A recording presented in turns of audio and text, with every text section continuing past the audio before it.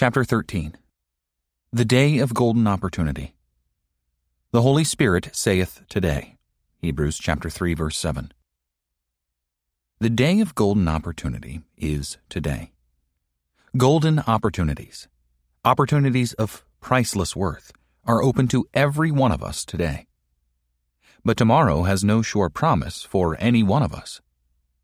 The Holy Spirit saith today, and conscience also cries today, and the voice of reason, the voice of history, and the voice of experience unite in one loud chorus and shout, today.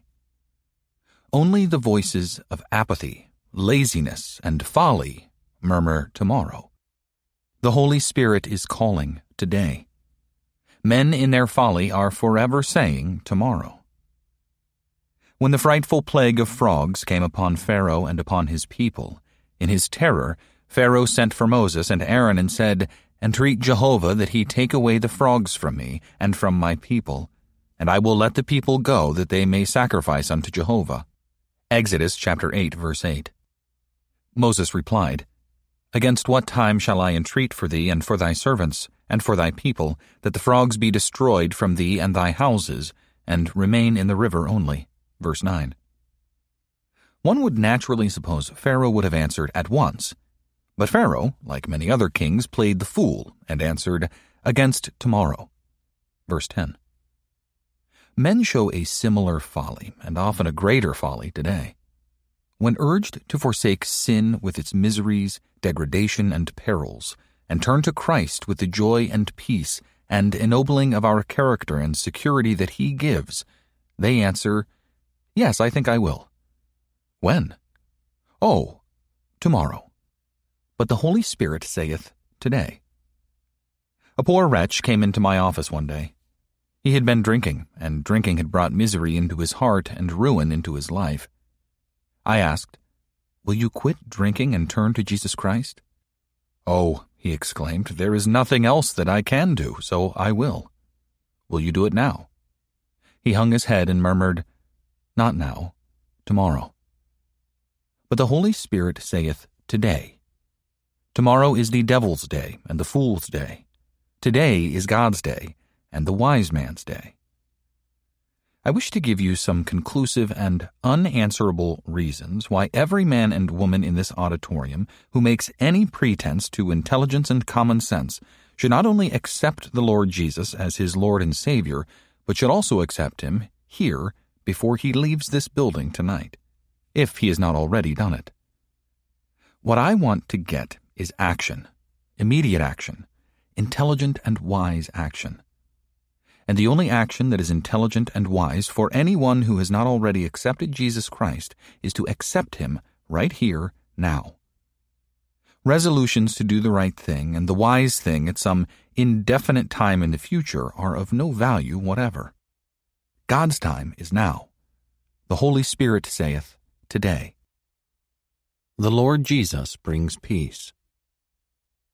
The first reason every man and woman in this auditorium who has not already accepted Jesus Christ should not only accept him, but also accept him now, is because the Lord Jesus brings peace to the tormenting conscience as soon as he is accepted. The really wise men will not only desire that peace, but also desire it just as soon as he can get it. Wherever there is sin, there will be an accusing conscience, and we know all have sinned.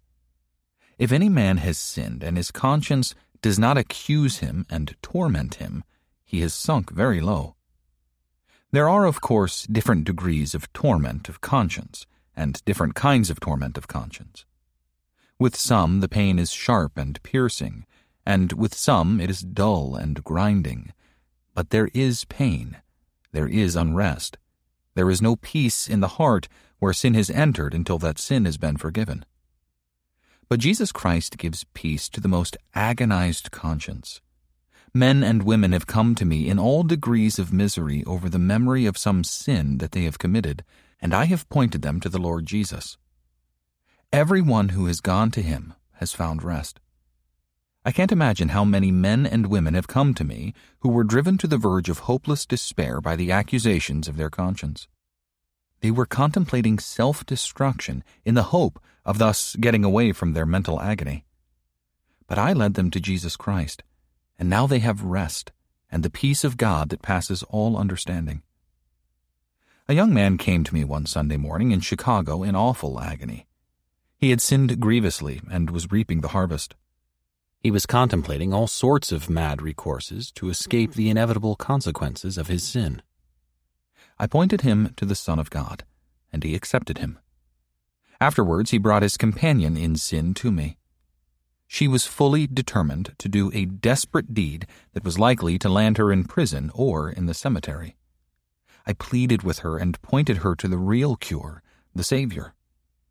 When she left me, she was still undecided as to what she would do. Afterwards, she decided, and she decided rightly. One night, a long time later, as I was going down the back steps of the Moody Church to the inquiry room, a young, happy-faced woman stopped me and said, "I want to thank you for what you did for me and for my husband and my child." I did not recognize her for a moment, so she said, "I am the young woman who came to you," and she explained the circumstances. She was the woman who had contemplated the destruction of her child and her own destruction for time and for eternity. But she had found peace in Jesus Christ. Men and women with tormenting consciences and with uneasy, restless hearts, there is rest for you in Jesus Christ. If you are wise, you will not only find rest, but you will also find it tonight. The Holy Spirit saith, today. You need not spend even one more day or one more hour in the agony of your accusing, tormenting conscience. Jesus Christ brings joy unspeakable and full of glory. The second reason every man and woman in this auditorium who has not already accepted Jesus Christ should not only accept him, but also accept him now, is because Jesus Christ brings joy unspeakable and full of glory. A joy to which the joy of this world is as nothing in comparison. To everyone who accepts him, as soon as they accept him and confess him. Any wise man will not only desire this joy, but also desire it at once. I, for one, not only wish the best I can get, but I wish it as quickly as I can get it. The joy that is in Jesus Christ is the very best joy one can get. There is not a particle of doubt about that. Ask anyone who has ever tried the world and has then tried Jesus Christ. You cannot find one single man or woman who has tried the joy that there is in Christ. Anyone who has put his trust in him as his personal Savior and unreservedly surrendered to him as his Lord and Master, who will not tell you that the world has no joy for a moment comparable with that joy which is found in Jesus Christ. No matter how rare their opportunities may have been for enjoying the world, they will tell you, without the slightest hesitation, that the joy one finds in Christ is incomparably greater and finer and more satisfying than any joy the world can give. There are millions of witnesses to this fact, and their testimony is unanimous. I know the joy that comes from wealth. I know the joy that comes from the theater. I know the joy that comes from dances and the card table. I know the joy that comes from the racetrack and the wine supper, and so on to the end of the list of this world's joys. I know also the joy that comes from literature, art, music, science, philosophy, and travel. I know practically every joy that this world has to give. But I say to you tonight that the joy of all these put together is nothing compared to the joy unspeakable and full of glory that comes from a genuine acceptance of Jesus Christ as our Savior, and a wholehearted surrender to him as our Lord. There is joy in a constant and open confession of him before the world, and from receiving the Holy Spirit, whom he gives to those who do accept him and surrender to him. Men and women, if you wish to have the highest, deepest, purest, and most abounding joy, immeasurably the most satisfying joy that is to be known, not only in your future life, but also in this life now, come to Jesus Christ. Come tonight. The Holy Spirit saith today. Jesus Christ brings deliverance from the power of sin. The third reason every man and woman in this auditorium who has not already accepted Jesus Christ should not only accept Him, but also accept Him tonight, is because Jesus Christ brings deliverance from the power of sin. Any wise man or woman not only wishes deliverance from the power of sin, but also wishes it as soon as he can get it. There is no other form of slavery known to man so degrading and so wretched as the slavery to sin. It'd be better, by far, to be the poor black slave of the most brutal black driver the South ever knew than to be the slave of rum, lust, bad temper, dope, impure imagination, greed for gold, or any other form of sin. Poor old Uncle Tom, groaning in his cabin after the cruel blows of the brutal Simon Legree, is not as pitiful an object as a wretch, poor or rich, who is under the scourge of appetite, lust, dope, or any other sin. But there is freedom at hand right now. Jesus Christ sets men free from sin in all its forms. He sets men free who have been slaves for years. He sets them free in a moment. Any sinner here can find deliverance in Christ from any sin and can find it tonight. What Jesus said when He was here on earth is just as true today. Scripture, "Every one that committeth sin is the slave of sin." John chapter 8, verse 34. But thank God it is also as true today as when He said, "If therefore the Son shall make you free, ye shall be free indeed." John chapter 8, verse 36. Any man or woman here who has a spark of intelligence will not only wish for deliverance from sin and its awful bondage, but will also wish for it at once. What would you have thought of any old-time black slave of a vile and cruel master who had been offered freedom and answered, "Yes, I wish for liberty. My bondage has been awful, but I don't want the freedom just yet. I will wait until next year. I will wait until next month. I will wait until next week. I will wait until tomorrow." You would exclaim, "What a fool!"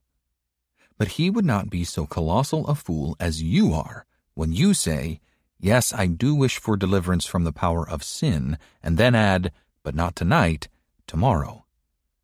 O men, listen. The Holy Spirit saith, today. Jesus Christ brings beauty of character. The fourth reason every man and woman who has not already accepted Jesus Christ should not only accept Him, but also accept Him tonight, is because Jesus Christ brings beauty of character, and every wise man and woman will not only desire beauty of character, but also desire it just as soon as they can get it. I sometimes notice advertisements in the papers that I read, "The secret of beauty." I can tell you the secret of beauty, men and women, the secret of permanent, indestructible beauty. It is Jesus Christ in the heart. He not only beautifies the face, He also beautifies the soul. He makes over the soul that trusts in Him into His own glorious likeness. I have seen some of the foulest men and women I ever knew made over into the fairest, and it was Jesus Christ who did it. Sam Hadley, of the Water Street Mission in New York, was the friend of all men who were down and out. He was always on the lookout for an opportunity to help some man who was about as bad as they make them get back on his feet and lead him to Christ to get the man saved. A man said to Mr. Hadley one day, "I have a friend whom I wish you would take an interest in." Sam Hadley asked, "Who is he?" "He is Bowery Ike." "Well," said Hadley, "what is he anyhow?" The man replied, "He is a crook. He makes his living by stealing and picking pockets and all that sort of thing. At present he is on Blackwell's Island, serving a term there. You can find him more easily now than usual." Sam Hadley went over to Blackwell's Island and found Bowery Ike, for he could not get away. He was behind bars. Bowery Ike had no use for Sam Hadley, except that when he got out, he came around to Sam to get a little money to get a new suit of clothes. But he was soon off to the island again. Every time he would come out of confinement, he would go around to see Hadley, but as soon as he got on his feet again, he would go back to his crooked work. Sam Hadley followed Bowery Ike for 7 long years, and one day, at the end of the 7th year, Bowery Ike was thoroughly sick and tired of sin. This time, he not only came to Sam Hadley, but also came to Jesus Christ, too, and Jesus Christ opened his arms and took Bowery Ike in. After Bowery Ike had been saved for about a year, Sam wrote to me, saying, "Mr. Torrey, I have a man who wants to study at your school. They used to call him Bowery Ike. His right name is Ira Snyder. We believe in him. He has been a tough customer. He has been a hard case. But he is saved, and we believe God wants to use him. Will you take him?" "Dear Sam," I replied, "I will take anybody you recommend." He wrote back, "I recommend him." Then I wrote, "Send him on." And Bowery Ike, Ira Snyder, came. Listen, men. Though that man had been a crook from his boyhood, for he commenced picking pockets when he was just a little lad, he became one of the most beautiful Christians I have ever met in all my life. And I say to you tonight that I have known thieves who have come to Christ, burglars who have come to Christ, train robbers and bank robbers who have come to Christ, harlots, murderers, and people guilty of every kind of crime I ever heard of who have come to Christ and have become some of the loveliest Christians I have ever known. Yes, some of the men and women who were once down in the deepest depths of sin. But to come back to Ira Snyder, Bowery Ike, he came to Chicago. He stayed with us about a year, a little over a year. One night he said to me, "I want to walk home with you and have a little talk with you." On the way to my home, he said, "I made a little visit down in New York a few weeks ago. I think they need me in New York. I have loved it in Chicago, and I would like to stay on, but I believe they need me in New York. I have written Mr. Hadley that I am ready to go back to New York and help in the work." A few days after this, Ira Snyder was taken down with influenza, a slight attack, not a very serious case, but he went to bed with it. They did not think he was very ill. But as I was leaving the dining table one night, the maid told me that Mr. Hunter, who was one of my assistants at that time, wished to see me. I met Mr. Hunter, and he said, "Mr. Torrey, Ira Snyder is dead."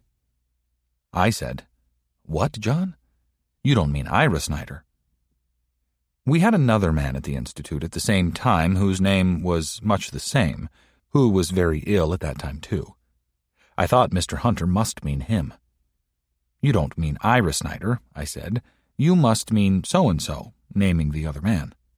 "No," Mr. Hunter said. "Mr. Torrey, Ira Snyder is dead. He died very suddenly about an hour ago." I asked, "Where is he, John?" "He's over at the undertaker's. They have prepared him for his burial and have placed him in his coffin. They are going to have the service tomorrow, and I thought I should come tell you tonight." "That was right, John," I replied. "Let's go over." We went to the undertaker's, which was not far away, and walked into the parlor. And there, in a beautiful coffin, lay Ira Snyder. When I looked down into that face, one of the noblest faces I have ever looked into in my life, I will tell you what I did. I could not help it.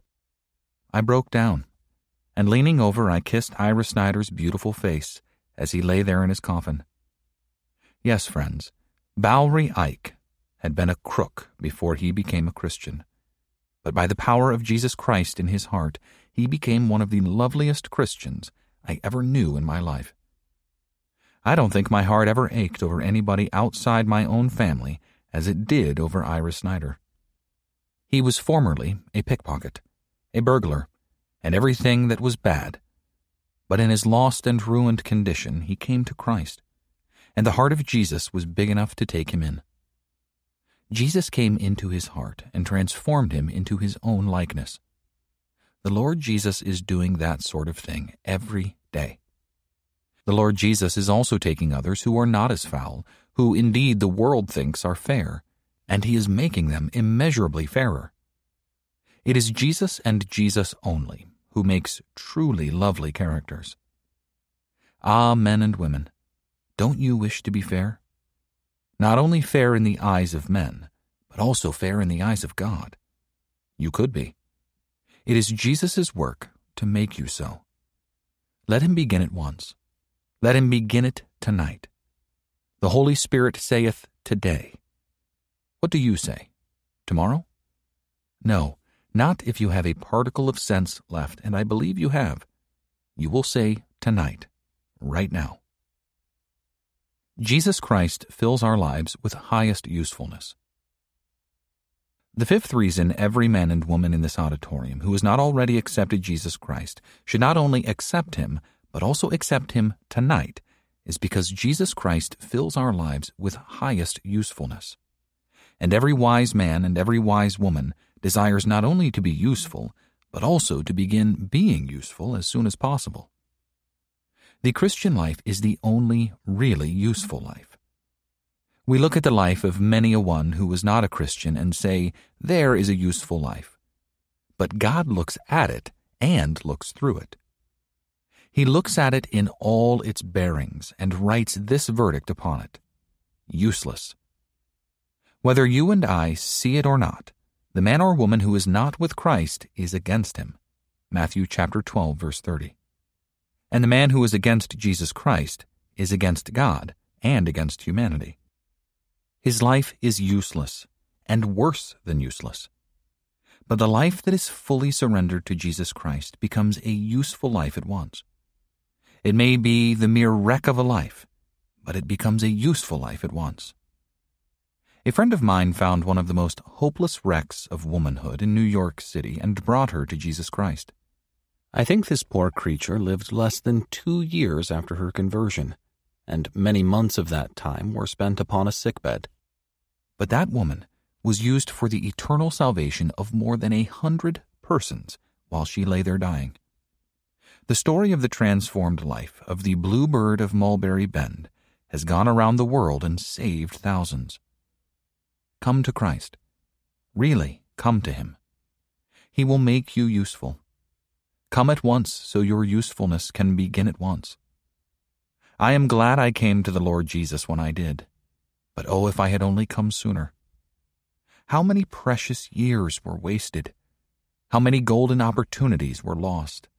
Opportunities that will never return. Come, men and women. Come now.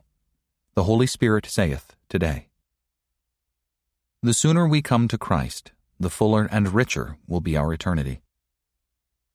The sixth reason every man and woman in this auditorium who has not already accepted Jesus Christ should not only accept Him, but also accept Him tonight is because the sooner we come to Christ, the fuller and richer will be our eternity. The eternity of each one of us will be what we make it in this life. You are constructing your eternity every day. Every day of true service for Christ makes our reward so much the greater and our eternity so much the fuller and richer. Come to Christ next Sunday, and you will be behind for all eternity by as much as you might have done this week. You may cry in coming years, "Backward, turn backward, O time, in thy flight," but time will not turn backward in its flight. Time cannot turn backward. Time is flying by every moment and never returns. Today is hurrying by at express speed. Tomorrow will soon follow. And as I turn around and peer after yesterday and today, as they plunge into the unfathomable depths of the past, I cry, "Yesterday, where are you?" Out from the fathomless abyss of bygone days comes the answer, "Gone forever." And I hear the Holy Spirit crying, "Today, today, today." The Holy Spirit saith, today. If we do not come to Jesus Christ today, we may never come at all. One more reason that every man and woman in this auditorium who has not already accepted Jesus Christ should not only accept Him, but also accept Him tonight, is because if we do not come to Jesus Christ today, we may never come at all. That is not at all a remote possibility. Thousands and tens of thousands have been as near to an acceptance of Jesus Christ as you are tonight and have said, "Not tonight." But they have passed without Christ into that world in which there is no hope for repentance, no matter how diligently with tears we may seek it, into that world in which there is no opportunity to change our mind or our eternal destiny. A man came into one of our tents one night in Chicago. It was the first time he had ever been in a meeting of that kind in his life. The words of Mr. Shivaria, who spoke that night, made a deep impression upon him. After the meeting was over, he lingered with a friend and talked personally with Mr. Shivaria. His friend accepted Christ, and he was on the verge of accepting him also. Mr. Shivaria said to him, "You will accept Jesus Christ right now?" "No," the man said. "This is the first time in my life that I was ever in a meeting of this kind. I cannot decide tonight, but I promise you that I will come back Sunday night and accept Christ." It was Friday night, and there was to be no meeting on Saturday. Mr. Shivaria replied that he did not question at all the honesty of his intention or the sincerity of his promise to return Sunday night and settle it, but he added, "We have no guarantee whatever that you will live until Sunday night." "Oh," the man said with a laugh, "you don't suppose that God is going to cut me off after the first meeting of this kind that I ever attended in my life and not give me another opportunity?" Mr. Shivaria replied, "I do not know, but I do know you are taking a great risk in waiting until Sunday night. I greatly fear that if you do not accept Jesus Christ now, you will never accept him and will be lost forever." "No," the man said. "I give you my word that I will be back here Sunday night and accept Christ." Mr. Shivaria continued to plead with him, but the man would not yield. He went out of the tent with his friend. They got into a carriage and turned toward home. And as they drove up the street, they passed a saloon. The man said to his friend, "Let's stop and have one more drink, and then we will both swear off." "No," said his friend, "I have settled it already. I have accepted Christ, and I will never take another drink." "Well," said the other, "I'm going to have one more drink anyhow. You drive up the street and then come back for me. I will be waiting for you outside." He entered the saloon. His friend drove up the street, and after a few minutes, returned to pick up his friend. He was nowhere to be seen. He went into the saloon to look for him. He was not there. He went into the street again and looked up and down for his friend, but he was nowhere in sight. Passing a high board fence, he heard a groan, and passing swiftly around behind it, he discovered his friend had been stabbed and was lying with an awful gash in his body, unconscious and dying. He was taken to the Presbyterian hospital and lived until Monday morning, but never regained consciousness and passed into eternity unsaved, lost forever. Why? Because when the Holy Spirit saith today, he said tomorrow. So he passed, unprepared, into the presence of God, and so will some of you, if you do not listen to the Holy Spirit tonight, as he saith today. One night, when I was preaching in Bradford, England, a man and his wife sat side by side in the meeting. They were deeply moved, but they made no decision and gave no sign. As they walked away from the meeting, the wife said to her husband, "Wouldn't it have been nice if you and I both had risen tonight and gone forward together and accepted Christ?" He answered, "Yes, it would." They reached home and retired. About 2:00 the following morning, his wife awakened him and said, "I feel so strange." In a few minutes from that time, she passed into eternity.